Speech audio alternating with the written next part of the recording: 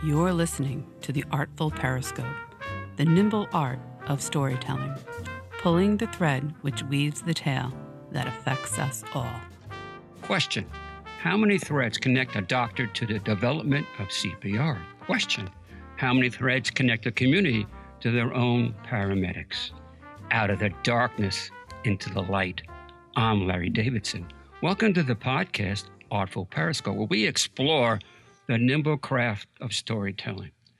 I didn't plan this, by the way. It turns out this is going to be the third of a trilogy. Let me explain.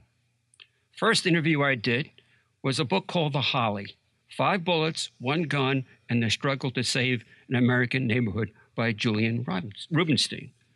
Then followed by The Other Side of Prospect, the story about violence, injustice, and the American city by Nicholas Davidoff.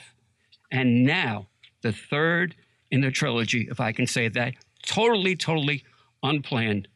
Joining in the conversation, the author of American Sirens, Kevin Hazard, and also in the conversation is John Moon. Kevin is also the author of, I love this title, and when I ask him where he came from, 1,000 Naked Strangers. It kind of reminds me of the book by Joe Connolly, Bringing Out the Dead. So, Kevin Hazard, John Moon, Larry Davidson here. Welcome to the conversation. Thanks for having us. So what I'm going to try to do is I'm going to go to the end of the book. What I do is I go to the book at the end, and I try to read who is acknowledged and also the epilogue. So this is how the book ended, Kevin. Now, hopefully I'm quoting this correctly. In Pittsburgh, in 1961, 24 black men from the Hill answered a call for help, and in the process, changed the world. So you want to take it from there? That's a big thought. Your book is really important in the context that we're taping this interview a few days after MLK Day, and we're going into Black History Month in February. So let's start from there, Kevin. Well, I mean, look, I think you hear a statement like that a lot, and it's certainly not, I'm not the first person to suggest that some of these actions were earth-shattering, but if you ask any person in the United States, you ask the majority of people across the world, what do you do in an emergency? And they will tell you that they'll call for help. And in most places that you will ever go, that call for help will be answered by professionals. In the United States, prior to 1967, that simply wasn't true.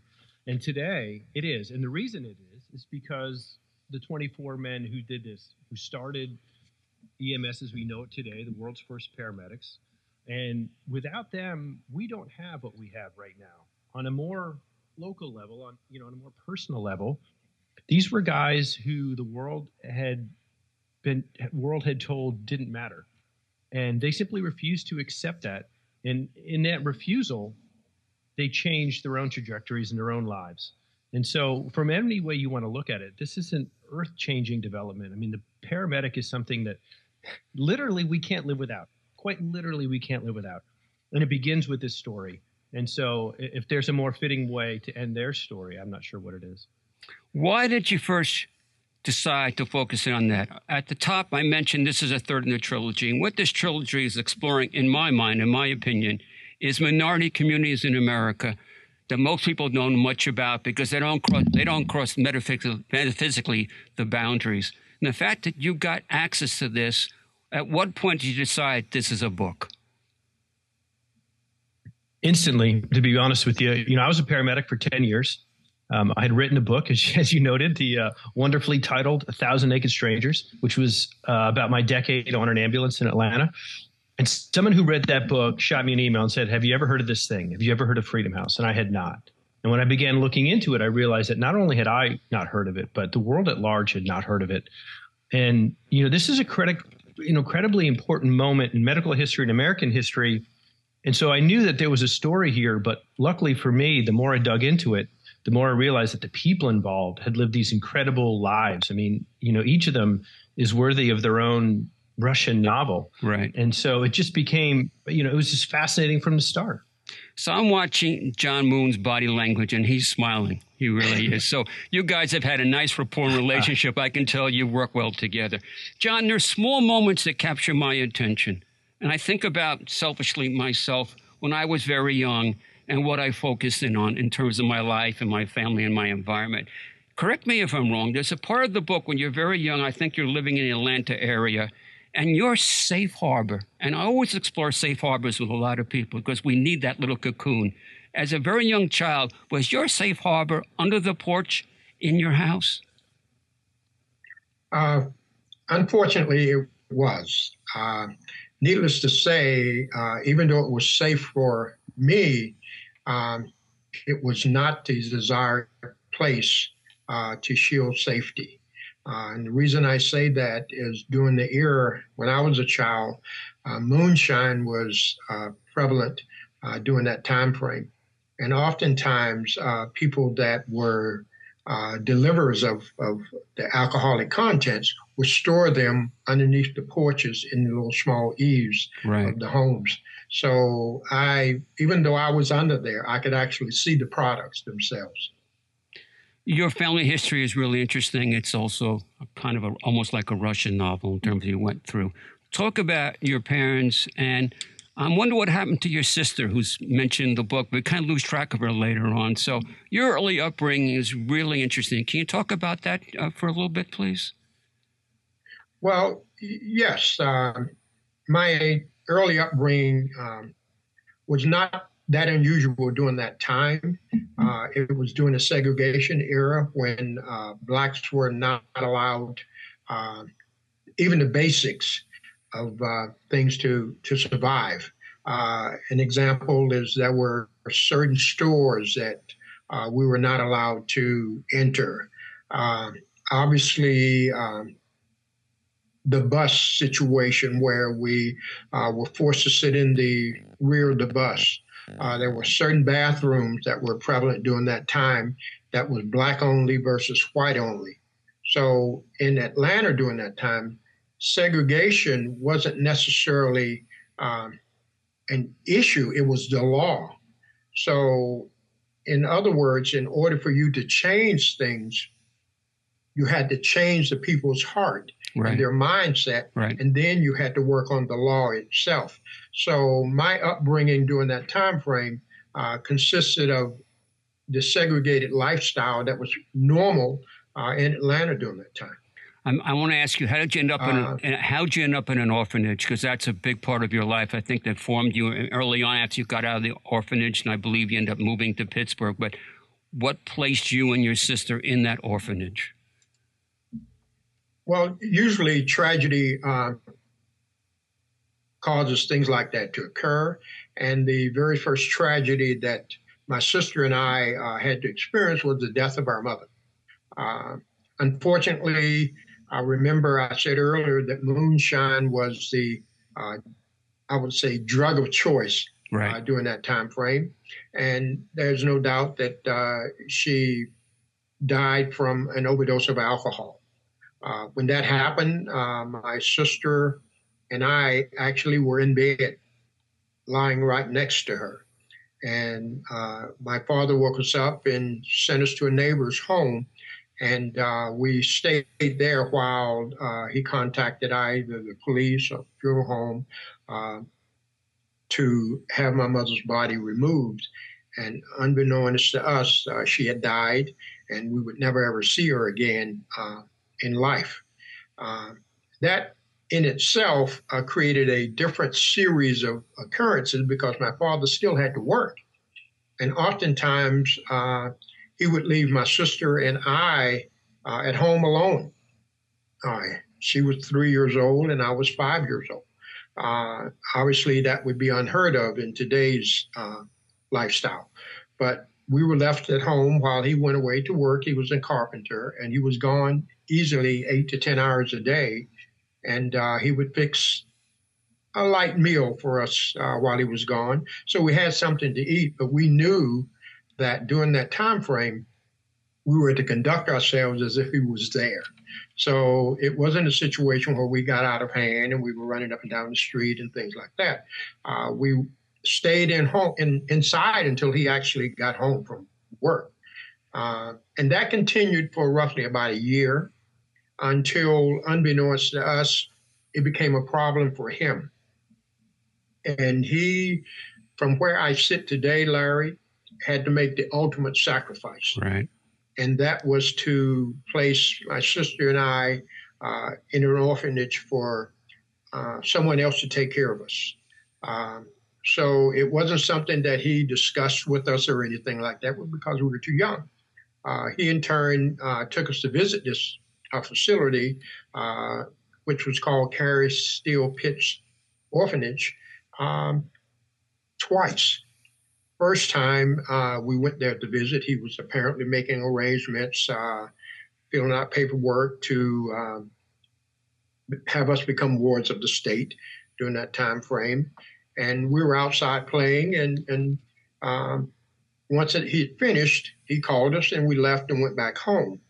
A short while later, I would say probably about a month, we went back a second time. And we had already been indoctrinated to going out playing with other kids and having a free-for-all. Only this time, it dawned on us, why are we still out here? Why haven't our dad called us and say it's time to go? So we in turn went back into the facility to look for him, only to find out that he had left. He had left us there without saying goodbye or I'll see you later or anything. So during that time frame, we became the actual residents of that facility. And my sister was assigned to a different location where all the females were, and I was assigned to a location where all the males were. And from that time on, we had to adapt to a lifestyle there. We had to coexist with children that had the same problems that we had, children that were left there by their parents for whatever the reason. Some never saw their parents ever again. Some didn't even know their parents' names. I mentioned that I was 5, my sister was 3. There were kids there that were younger than we were. So it was quite an adjustment that we had to deal with during that time frame. I want to ask you a question because this always fascinates me. How many times have you guys been interviewed about the topic in this book? First, Kevin, how many times have you done interviews right now? No, dozens. Dozens. And the reason why I'm going to ask John the same question is it easier or harder to keep talking about this as you bring the memories back? I imagine the first time you guys sat down together, it was probably very, very emotional for both of you. As time goes by, does it get easier or harder to talk about this in the context with strangers like myself who read the book, but you don't know me, in terms of bringing back these memories, John? Well, I would have to say it actually gets easier as I talk about it more frequently. And the reason being is that this is a life that I lived 50, 60, almost 70 years ago that I had never actually been interviewed about or talked about to the extent that I talked to Kevin about. So once I was able to kind of relive this part of my life, it was in the back of my mind, and I had to kind of bring it into the forefront. So it has become easier to tell because I use it now as a motivating factor. I didn't know that then, but it was the impetus to motivate me to do anything that I wanted to do because of the lifestyle that I live. So it's relatively easy to tell now. So let's reset. This is the podcast, Artful Periscope. I'm Larry Davidson, talking with Kevin Hazard and John Moon. The book is called American Sirens, the subtitle, The Incredible Story of the Black Men Who Became America's First Paramedics. Kevin, is this book, in a sense, a public service for the rest of us? I believe we know so little about history in this country. And in my mind, this book is telling us a story we knew nothing about. Absolutely. I mean, look, first of all, I felt a huge debt of gratitude to the people involved. You know, when I called each of them, the first thing that I said, you know, whether John remembers this or not, was that I was a paramedic and that the decade in which I was on an ambulance was the most formative decade of my life. And so I was, you know, I was the descendant of the people who did this. So to me, telling the story of the people who created the job that changed who I was and left an indelible mark on my psyche was important. But just as important, I wanted the world to know what had happened here. Again, this is an incredibly important thing that we rely on every single day. And, so many bits and pieces of history are told throughout the years, and we kind of just have decided which parts of those history we're going to important enough to tell and which ones we're going to allow to disappear. And this is one of the ones we had allowed to disappear. I think in this book, I called it the Troika. It's John Moon, Dr. Nancy Caroline, and Dr. Peter Safar, or Safer, maybe pronouncing it wrong. Let's tie them together. Safar, thank you very much. Can you tie them together? Right now I'm speaking with John. And John, I've been thinking about having a chance to talk to you for days and days. So for me, I can't speak for anybody else. I'm beyond the fact that I can see you and have a conversation with you because you're so important beyond the book itself. But talk about the doctor, which I believe prior to Dr. Safar, CPR did not exist. Is that accurate? Absolutely. Dr. Safar primarily came to Pittsburgh to kind of show the world these different inventions that he had come up with. He tried different experiments using cadavers and dogs and things like that, and he finally got around to using humans. And he had trouble getting people to believe that the concept that he was trying to present to them actually worked. And that became a problem. So he was very persistent at doing that. And I definitely give him all the credit for persevering during that time frame, because you're using human beings to do something that had never been proven before. And so he had to convince those individuals, he had to get their trust and things like that. In addition to that, he also had to utilize a group of people, meaning individuals from Freedom House, that nobody really thought would amount to anything. Right. The least likely to succeed, society's throwaways, for lack of a better term. So he put this process together and created something that had never been done, the design of ambulances as we see it today, the equipment that's used on the vehicles themselves, the treatment, the drugs that are actually used that paramedics today take for granted. The best example I can use is this country has an opioid epidemic now. Yes. And the drug of choice is Narcan that everyone gives to addicts when they overdose. Police carry it, first responders carry it, you can get it from the drugstore, or even the addicts themselves carry it. But what people fail to realize is Freedom House was the very first organization to administer Narcan outside of a hospital setting through a narcotic overdose. So with the help of Dr. Safar, he was able to create a lot of things that people not only didn't believe in, but had never been done. So Freedom House was essentially the proving ground for everything that you see today. And that's the one thing that makes me very proud to have been associated with him. Another example is tracheointubation, which is designed primarily either for the emergency room or the operating room. Right. Never been done outside of a hospital setting until we did it. I experienced that firsthand because I spent a day in the operating room with Dr. Safar, going around from OR room to OR room, intubating unsuspecting people that were being prepared for surgery. It had never been done before. It was primarily reserved for nurse anesthetists or surgical residents or doctors themselves, or anesthesiologists. Yet you had this layperson coming in essentially off the street into an operating room setting and putting a tube into a patient's throat to allow them to breathe doing surgery.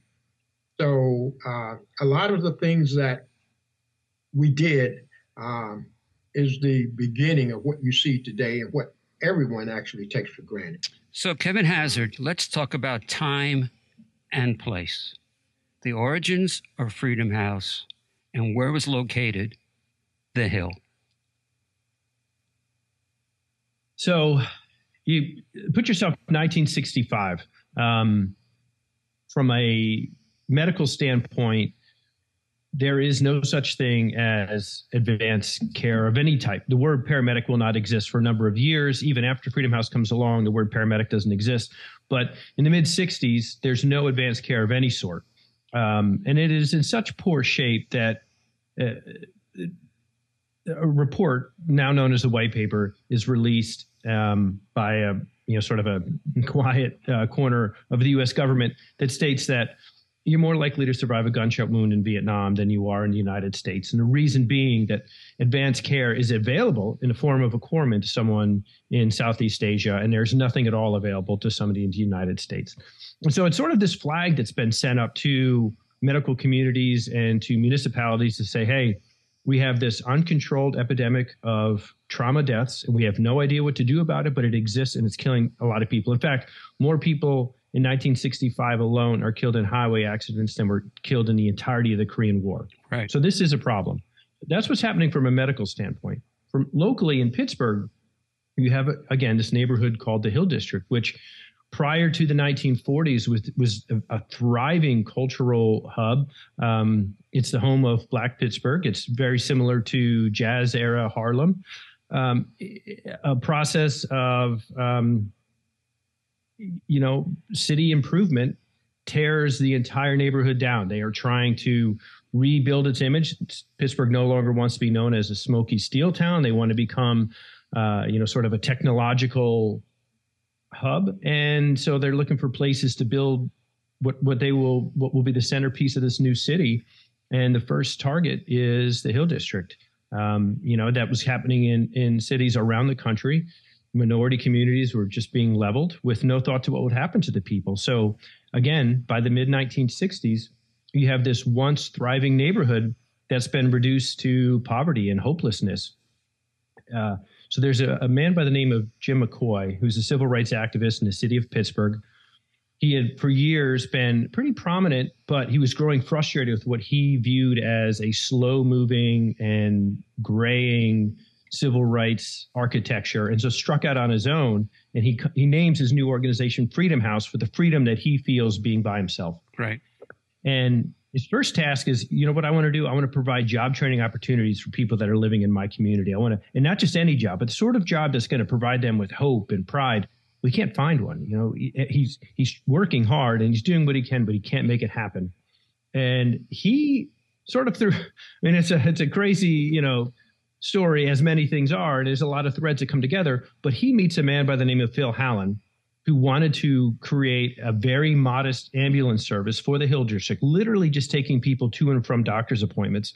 So Hallen approaches McCoy and says, hey, why don't we come together? You have people, I have this idea. Let's create this ambulance service so that people living in a hill who presently don't have adequate access to health care can have it. McCoy immediately realizes the potential. Hey, this would be great. These guys will be driving ambulances. They'll be fixing ambulances. This is wonderful. So they go to Pitt Medical Center, and while they're there, they come across Peter Safar. And Safar, the father of CPR, single-handedly developed CPR. In the early 1960s, had also developed, as John was saying earlier, a paramedic curriculum. And he had this wonderful idea born out of his own personal tragedy for training the people who will show up at your house in emergency to immediately begin care right there in the house, as opposed to waiting for your arrival at the hospital. But he doesn't have any people to carry out this idea. And so in his door walk Hallen and McCoy, and they say, hey, look, we've got this idea. We have all these people we want to train to do this thing. Safar immediately shuts them down. He has no interest in anything modest whatsoever, but he does have this idea for this incredibly complicated and, again, world-changing paramedic service, and he lays it out for them in this, sort of rush of ideas and thoughts. Hallen and McCoy are blown away by what he's saying. They're also incredibly intimidated because they realize they do not have the sort of people that traditionally would be carrying out such a thing. They have a group of under or unemployed black men who don't have any special training. Some of them have not graduated from high school. And of course, that's exactly what Saffer's looking for. Human history is littered with false starts at an ambulance service. And so he knows if you're going to create a new profession, you've got to create a new professional. In other words, you have to take someone who doesn't yet have training and you have to train them. And that's a program he thinks he's designed, and he needs to prove it by training ordinary people. And so that's the birth of the modern ambulance system. I want to interject something because I believe in pondering the great what-ifs. In his background, he was in the German army during World War II. He survived. If he didn't survive, like a lot of people didn't, would this program be alive today? Because this man truly was a visionary, I believe also nominated for the Nobel Peace Prize. He is or was the driving engine, no pun intended. If he wasn't around, would this ever have happened? You're going to get these same things. Somebody would have surely realized that what we were doing with CPR was wrong. Somebody surely would have come up with ideas. Several years later. I want to stop you once again, just for the edification of myself and the audience. What was wrong with not having CPR? What was the operating standard to bringing somebody back prior to CPR? In a very simple term, what you would do if you found somebody who was not breathing looked an awful lot like what you do to a Thanksgiving turkey. So you'd flop them on their face, you'd press on their back, you'd wave their arms around like wings, and you would look to see if it did anything. And of course, it didn't do anything. And when it didn't, you would do that same process again. Saffer sees this, and he knows, okay, this thing does nothing. So he pairs this nothingness with a study that he's read that said expired air contains enough oxygen to keep people alive. Right. So he says, okay, so on one hand, we've got the stupid turkey thing. On the other hand, we can breathe into your mouth and keep you alive. So he says, all right, I'm going to create a test where I will, monitor someone who's getting this turkey method and somebody who's having somebody breathe into their mouth, and I'll see which one works better. Of course, the turkey method actually pushes air out of your lungs, while rescue breathing brings air into your body. He then pairs that with chest compressions, and in one fell swoop, a 35-year-old man creates CPR. So that is the person he is. Does that happen in the 1950s? I mean, he releases his report the same day that Sputnik is traveling the world. I would say probably not happen that early, but eventually it will happen. Eventually some form of the paramedic happens. But if Saffer doesn't, smear himself with crazy chemicals to keep from having to join the German army and instead ends up in Leningrad and is killed, then who knows how long it takes for these things to change. And certainly from the standpoint of Pittsburgh, who knows if or how long it would have taken for people living in a neighborhood, people like John, to get the opportunity to lift themselves up to a better place. Here's the elephant in the room, especially if you're a black paramedic dealing with a white patient, breathing into a stranger's mouth. Some people probably were reluctant to have that, or even doing chest compressions. Let's talk about how that was handled. Most people don't even want to think about that. They don't want to talk about that. It's accepted standard today. Somebody's coming to save my life. I don't care what you look like. Save my life. Get me into the hospital on time. So how did they deal with that? Because that, in a sense, culturally, was the elephant in the room. John, your response. And you're absolutely correct. And that happened on a number of occasions.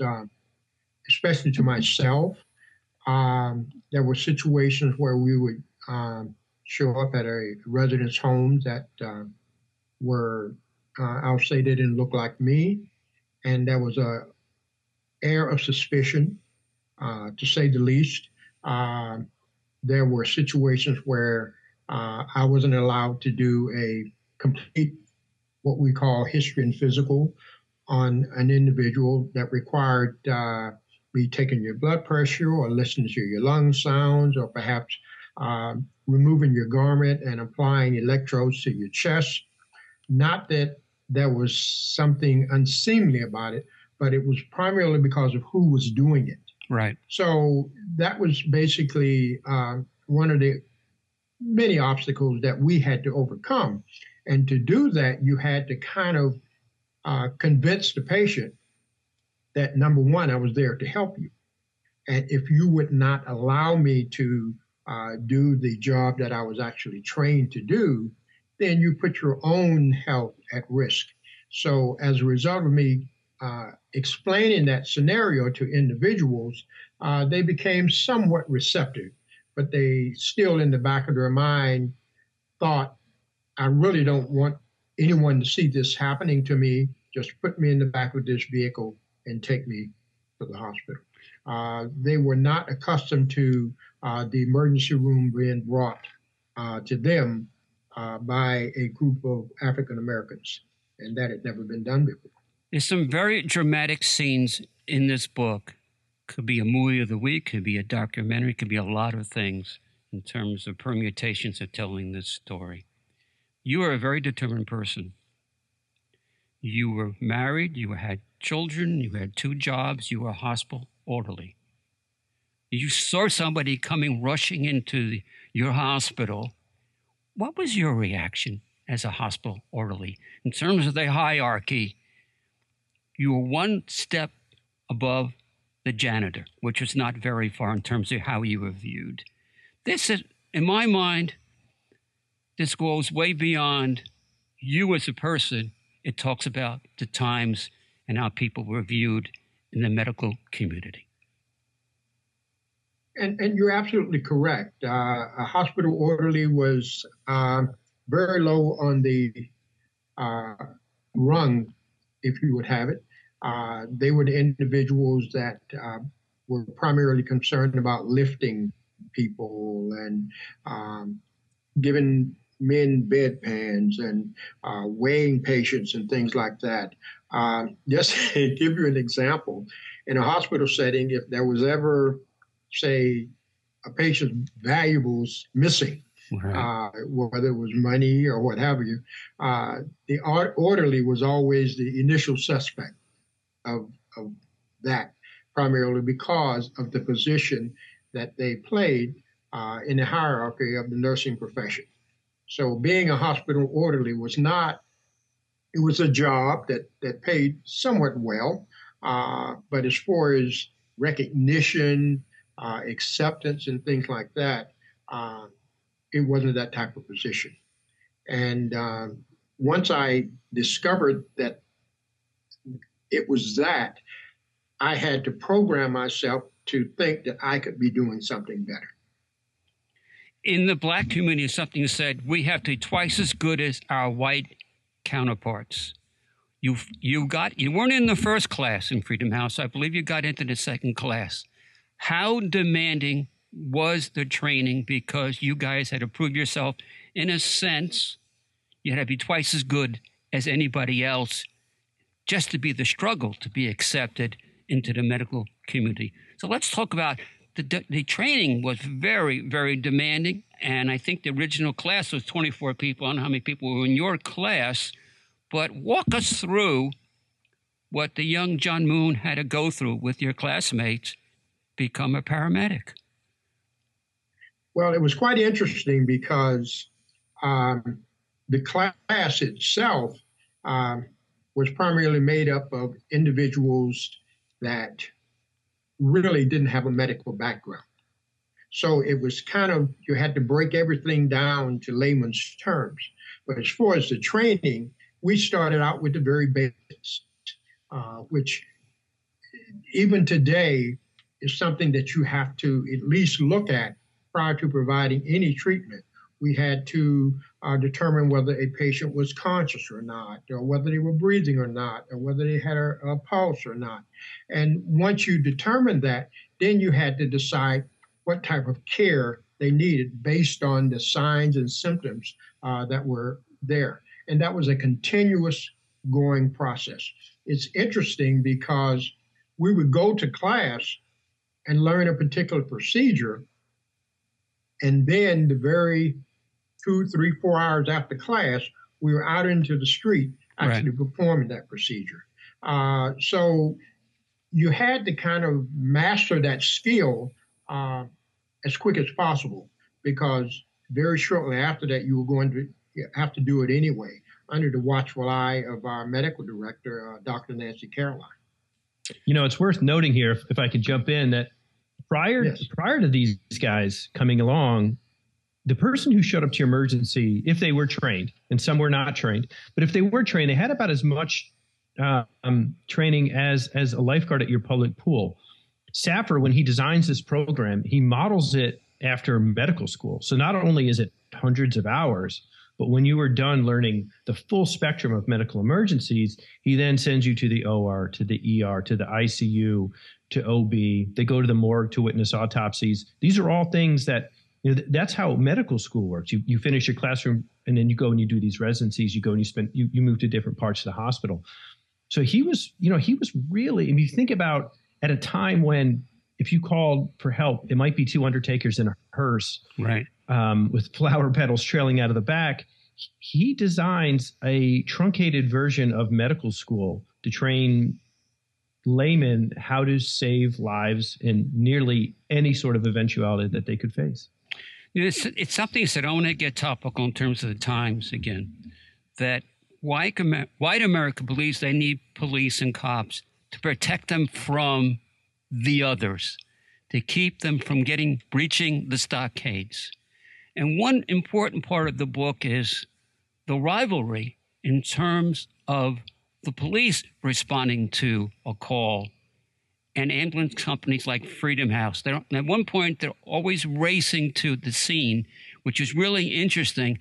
But that speaks about the dichotomy about the public being comfortable with the police literally throwing somebody in the back of the ambulance and racing to the hospital, as opposed to these guys who became very well overqualified in a sense, not being trusted to go to the scene of a medical emergency and get them to the hospital with proper care. Kevin, you want to talk about that? And John, you could jump in too. You know, throughout its tenure, Freedom House tried to expand to other neighborhoods. They were well aware that in order to survive, they needed as wide a base as possible, both for city funding as well as payment from their patients. So they wanted to expand out to other areas, but they were not allowed to move into the wealthier areas, the white areas. And those parts of town slowly over time began to look at what was happening in the Hill District in Oakland and say, well, wait a minute. Why is it that those people in those neighborhoods are getting all this great care when we're getting nothing? And it was a product of the city trying to placate its police force, allowing them to continue to, arrive at different parts of the city with no training, no equipment, no know-how, no nothing except to pick you up and toss you in the back and spirit you away where you would live or die alone because nobody rode with you. So that was what the police were trying to protect, was this really ridiculous model. And it was enforced by the city government that was what white neighborhoods got. Only in a black neighborhood. I mean, it's a case of the world being flipped on its head. Only in a black neighborhood would you get expert care. And it really came into force. John was saying when there was a heroin epidemic that swept through Pennsylvania, when it hit Pittsburgh, deaths in white neighborhoods kept going up and deaths in black neighborhoods went down. The reason, of course, was Saffer and Narcan and these guys doing this work. And it's really fascinating to see how hard the police not only fought for their jobs, but how hard residents fought to keep the police on and black medics out, even as they began to realize how much better it could be for them. John, your response to that? And that's correct. And one of the drawbacks is that we were competing in a political environment. So you take politics and racism during that time frame, and you really are kind of in a struggle. And one of the things that occurred is the police had a somewhat tenuous relationship in the black community. Primarily, there was lack of police accountability as you see it today. There was no such thing. So if you called for a medical emergency, the police dispatcher decided whether to send a police wagon or to send Freedom House. And oftentimes they would send the police. So what happened was there were a lot of life-threatening calls that Freedom House were not dispatched to. Right. And unfortunately, when that happens, you have the police show up whenever they feel like getting there. They would place you in the back of a paddy wagon that had perhaps transported a prisoner or a drunk the hour before, and both officers would get up front. So en route to the emergency room, if you stop breathing in transit, oftentimes you were either worse off or dead by the time you arrived. And those were the types of problems that Freedom House had to overcome. So what we did is we started monitoring police calls. We had an actual scanner at our base station, and we would monitor police dispatches from a medical nature into our areas that we were servicing. And once that call came over, we would immediately self-dispatch.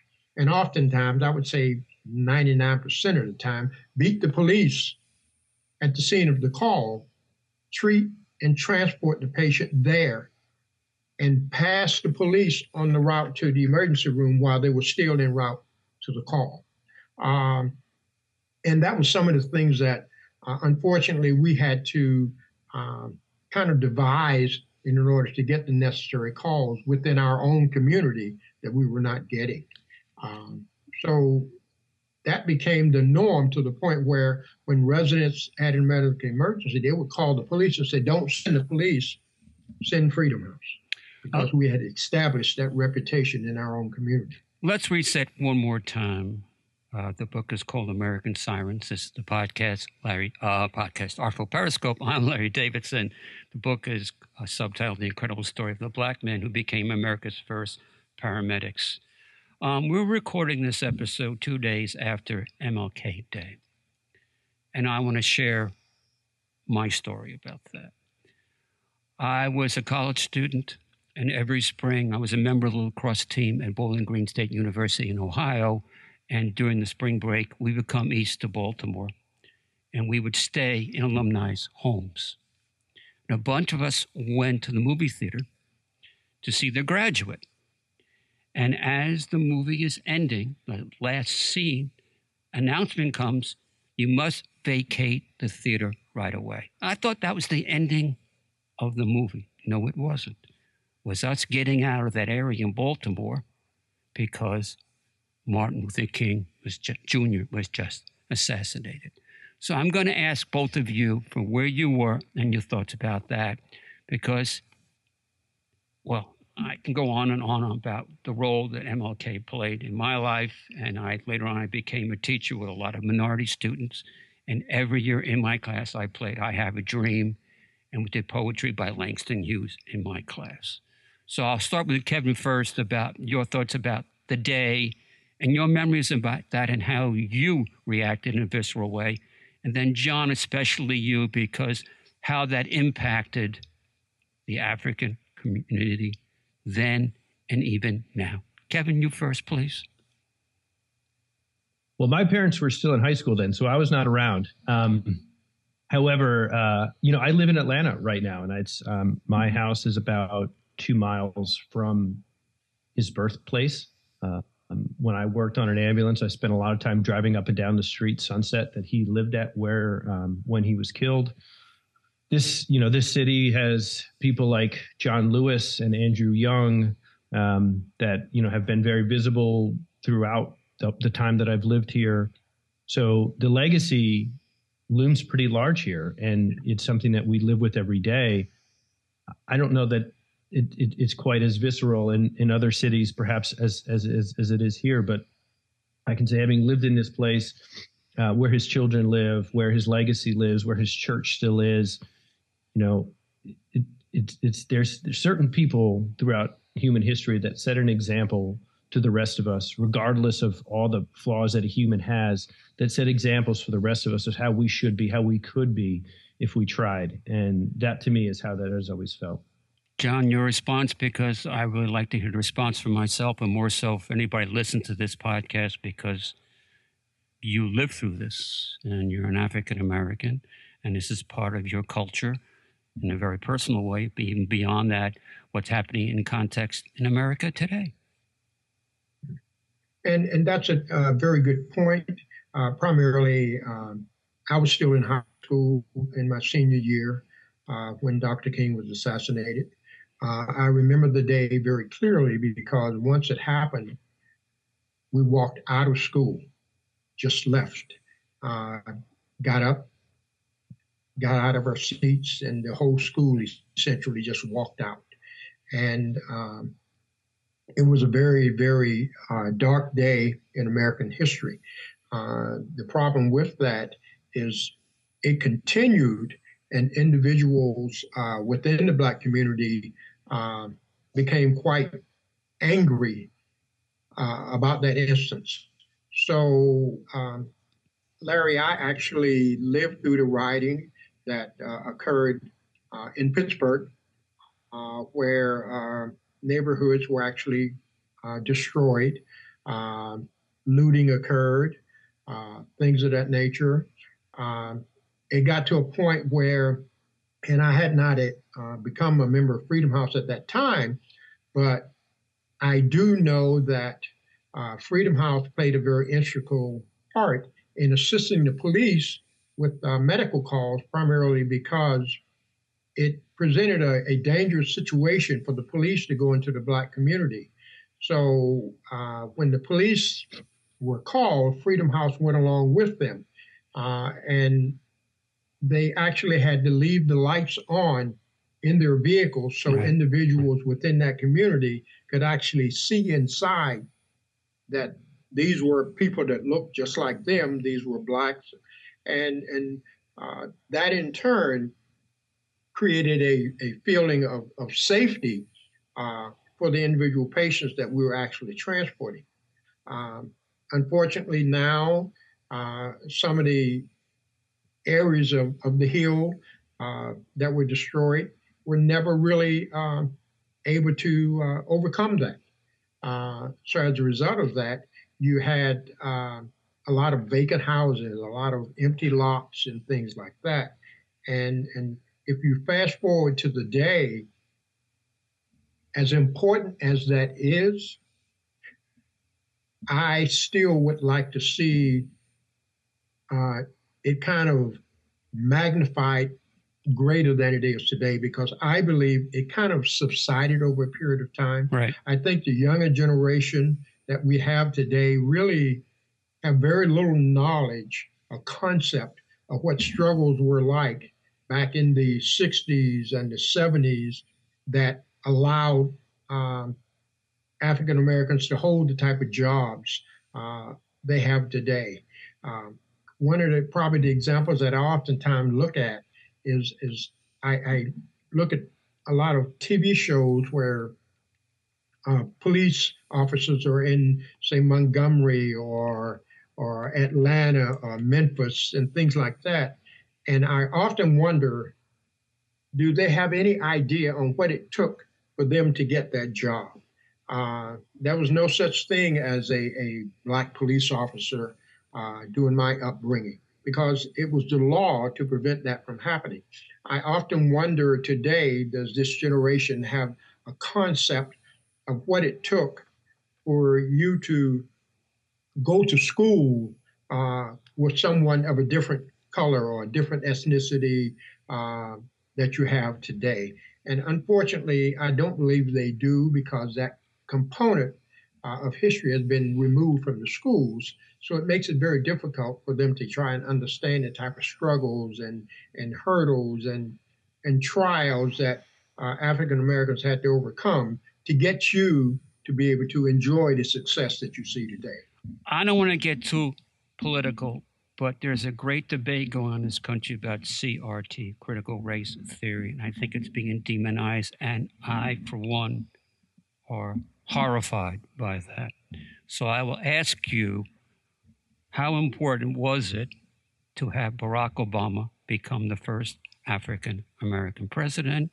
Because unfortunately, I think when he was elected and served 2 terms, the backlash led to Donald Trump. Yes. what they did is it actually gave the African American race hope that no matter what struggles you had to go through, that you could overcome them. And I oftentimes, and I know we're talking about today's CRT and Barack Obama, but I oftentimes look at my life in itself and my upbringing and things like that.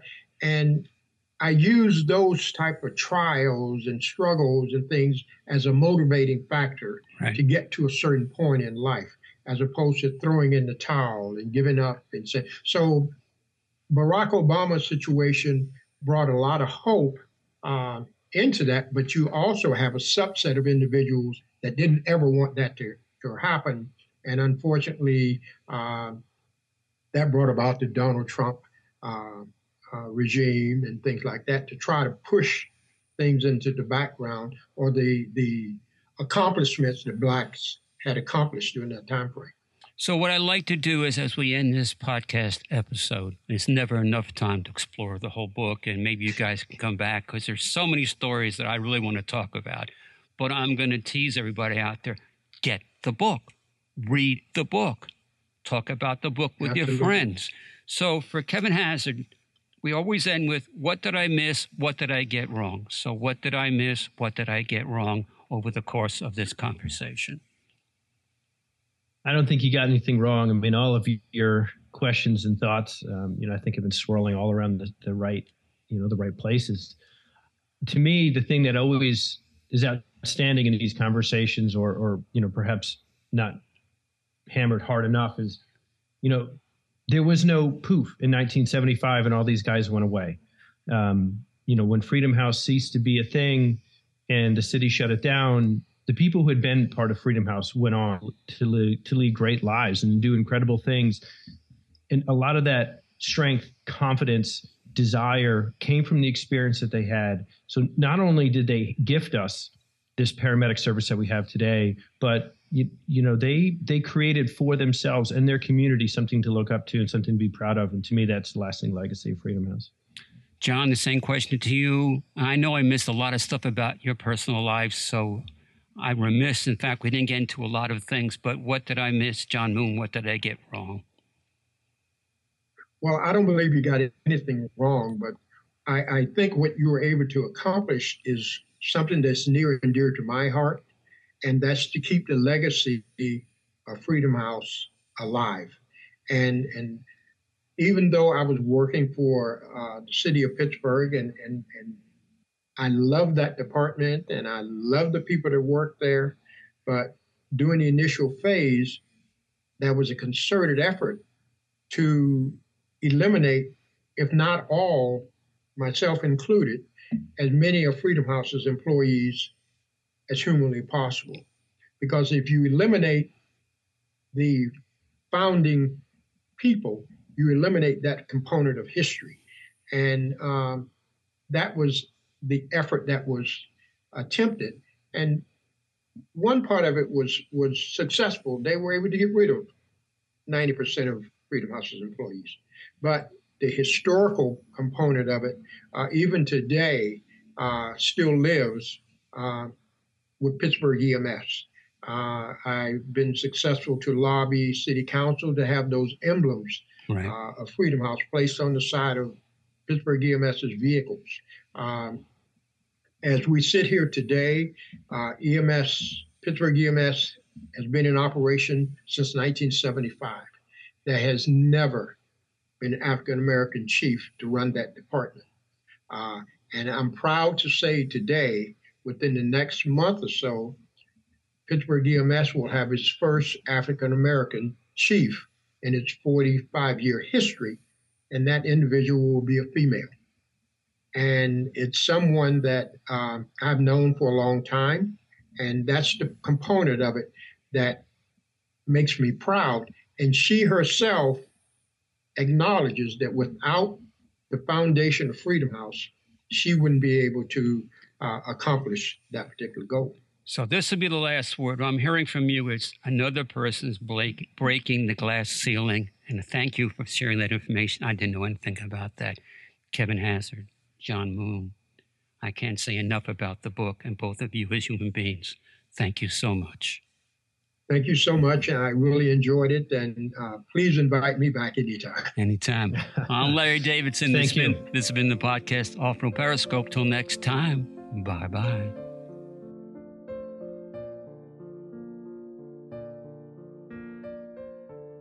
The Artful Periscope podcast is brought to you by The Booth at the Sachem Public Library in Holbrook, New York, consistently voted the best on Long Island since 2015. You can find the Artful Periscope podcast on Apple Podcasts, Google Play, Stitcher, Spotify, iHeartRadio, or wherever you get your podcasts. Special thanks goes to our producer, Christy Crisafaro, sound editors and engineer, Ryan O'Hagan. The song Alleluia is performed by Vanessa, and you can find her music at starfrost.com. October Blues is performed by Dana Songs and can be found at danasongs.com.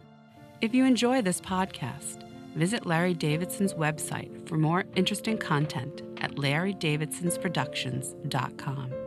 You can also find out about other author-related events by visiting Sachem Public Library's website at sachemlibrary.org.